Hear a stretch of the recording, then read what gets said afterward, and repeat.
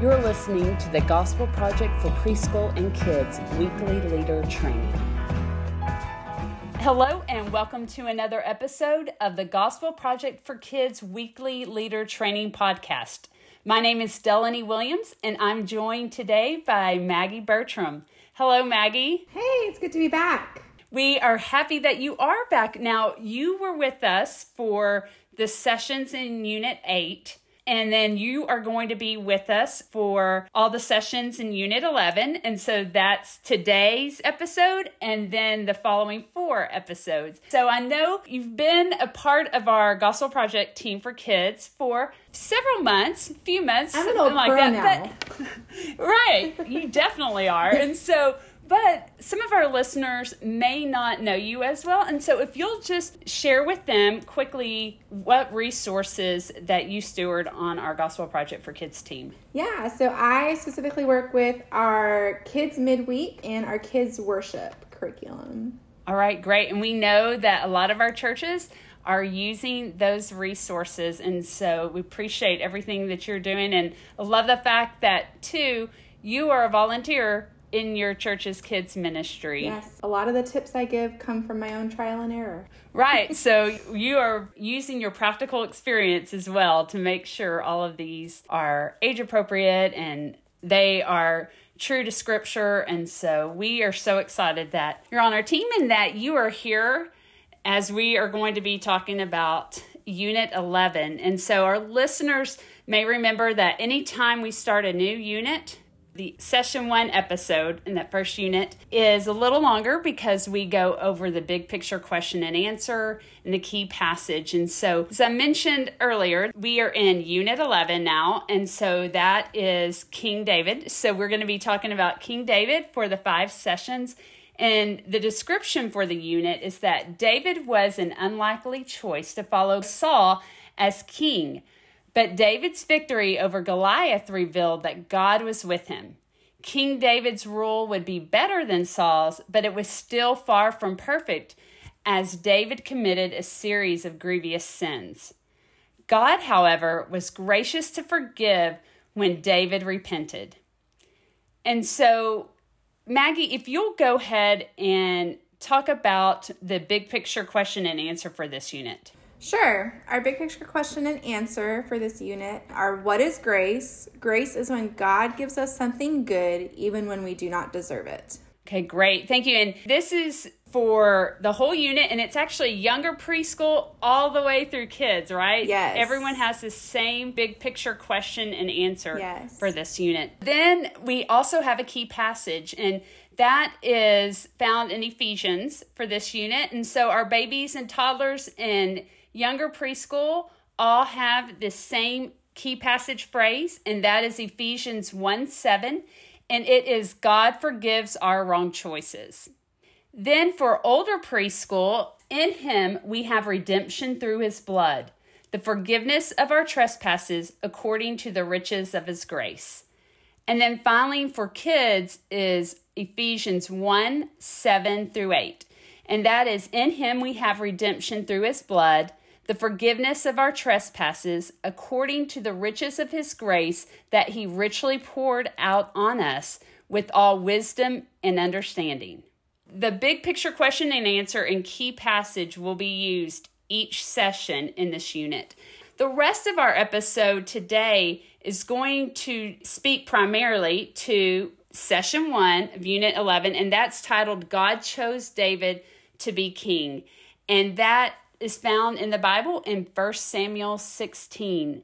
And so, Maggie, if you'll go ahead and tell our listeners about what this session is about and something that they can remember. Yeah, absolutely. God set David apart as king because God saw that David wanted to serve him. It's important to remember that what God values most about any person is not how they look, but if their hearts love him. It's a great reminder for us as adults, and also to make sure that we're able to teach that to the boys and girls that we teach. And so now we're going to go ahead and move along to the part of our episode where we talk about specific activities and our resources that may need a little extra time or a little extra preparation. And so I'll go ahead and start with our preschool resources.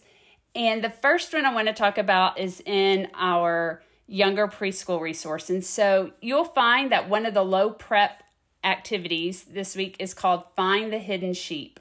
And so some of you may be thinking, well, we don't necessarily want to make this a low prep activity. And so if that is your situation and you want to add in some more supplies and all, you could use cotton balls for the sheep rather than the paper. And so as you read through that, that's just an idea of one way to enhance that activity. Also, in younger preschool, in the bonus teaching hour, they will be smelling oils and different oils, and it lists some specific oils that would be great suggestions for you to use. Just a reminder, make sure that you're posting an allergy alert for this, and also make sure that, as the suggestions say in the curriculum, that you can put the oil on a cotton ball and then put it in a Ziploc baggie. Make sure that the children aren't able to necessarily touch those oils or either taste them, that they can just smell them. And so putting them in the Ziploc baggie and just opening it up a little bit will be a easy way and a safe way to carry out this activity. Also, looking at our younger preschool activities and our older preschool leader guide and even our preschool worship guide, each of them have an activity that is using oil. Another type of oil, it could be like a baby oil or cooking oil. And so just a reminder with this, that you may want to have some extra baby wipes, paper towels, their plastic tablecloth, just to help with those activities as you are working with the oils. So lots of fun, experimental type, science type activities that we'll be using in the preschool activities this week. And so Maggie, if you will go ahead and talk about some of the activities in our kids' resources. Yeah, absolutely. For our younger kids, one of the session starters we have is called David's Lyre. And a lyre is not really an instrument that a lot of kids these days are familiar with, or even adults. So you might want to look up a picture of a lyre to show the kids what it's going to look like, because they're going to create their own to remember that part of David's story. And then for older kids, one of the session starters is what's on the inside.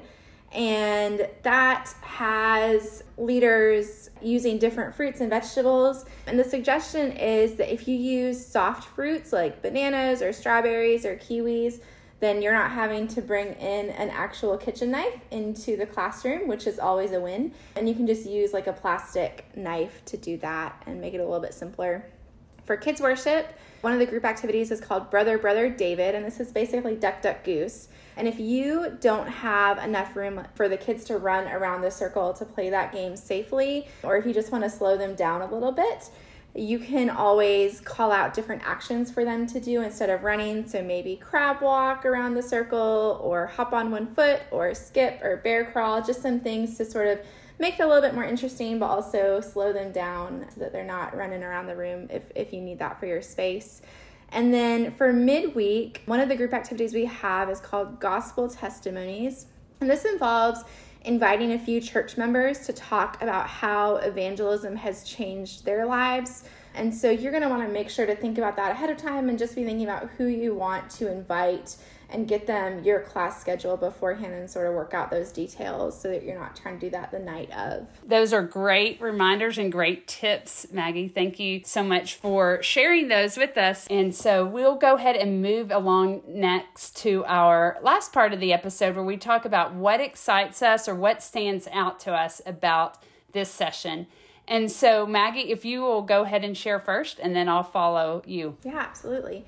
You know, I think that one of the things that excites me about this story is that it is really going to connect with kids, especially. Kids get what it feels like to be told that they're too young, or that they're too small, or that they're too inexperienced to do something. But in this story, kids can see that God's calling on our lives goes beyond the expectations of others. So David was the youngest. That means he was probably the smallest of his brothers, and he wasn't even originally in the lineup. But God had other plans for him, and this story is a really great reminder that God looks at the heart and not at our outward circumstances. And I think that that's going to really connect with kids. Right. That's a great word. And I completely agree. David was that surprising choice for the king. You know, for me, it's a reminder too that God didn't choose David because of what he looked like or what the outward appearance says. He knew what David thought and he felt. And so he chose him based on what was on the inside. And it's a great reminder too for us that God loves us because, you know, he sees what we think and what we feel, and his love isn't based on our outward appearance or our outside. And I think at the same time, this is a good reminder for us as teachers to remember the boys and girls that we teach. If we're being completely honest, sometimes some children we may feel need a little extra grace from us, or maybe it's the children that are the discipline challenges, or maybe it may be the child that asks a lot of questions, or someone that you don't know as well or hasn't been coming to your church as often or as long. And if we aren't careful, it's easy for us to just see the appearance on the outside, and we need to make sure that we're seeing them as God sees them and love them the way that God loves them. And I think this is a great opportunity to also teach the boys and girls the importance of not looking at the outside. And I think a lot of our activities help to reinforce that. So I'm really excited about helping boys and girls understand that foundational truth that God looks at the inside and cares more about the inside than the outward appearance. Absolutely. In conclusion, we want to thank you for listening to today's episode of the podcast. We hope that you have found it helpful as you prepare to teach the Gospel Project for kids and preschool. Thanks for listening to this week's leader training for the Gospel Project for preschool and kids. For more resources to help you focus your ministry on the gospel, please visit gospelproject.com.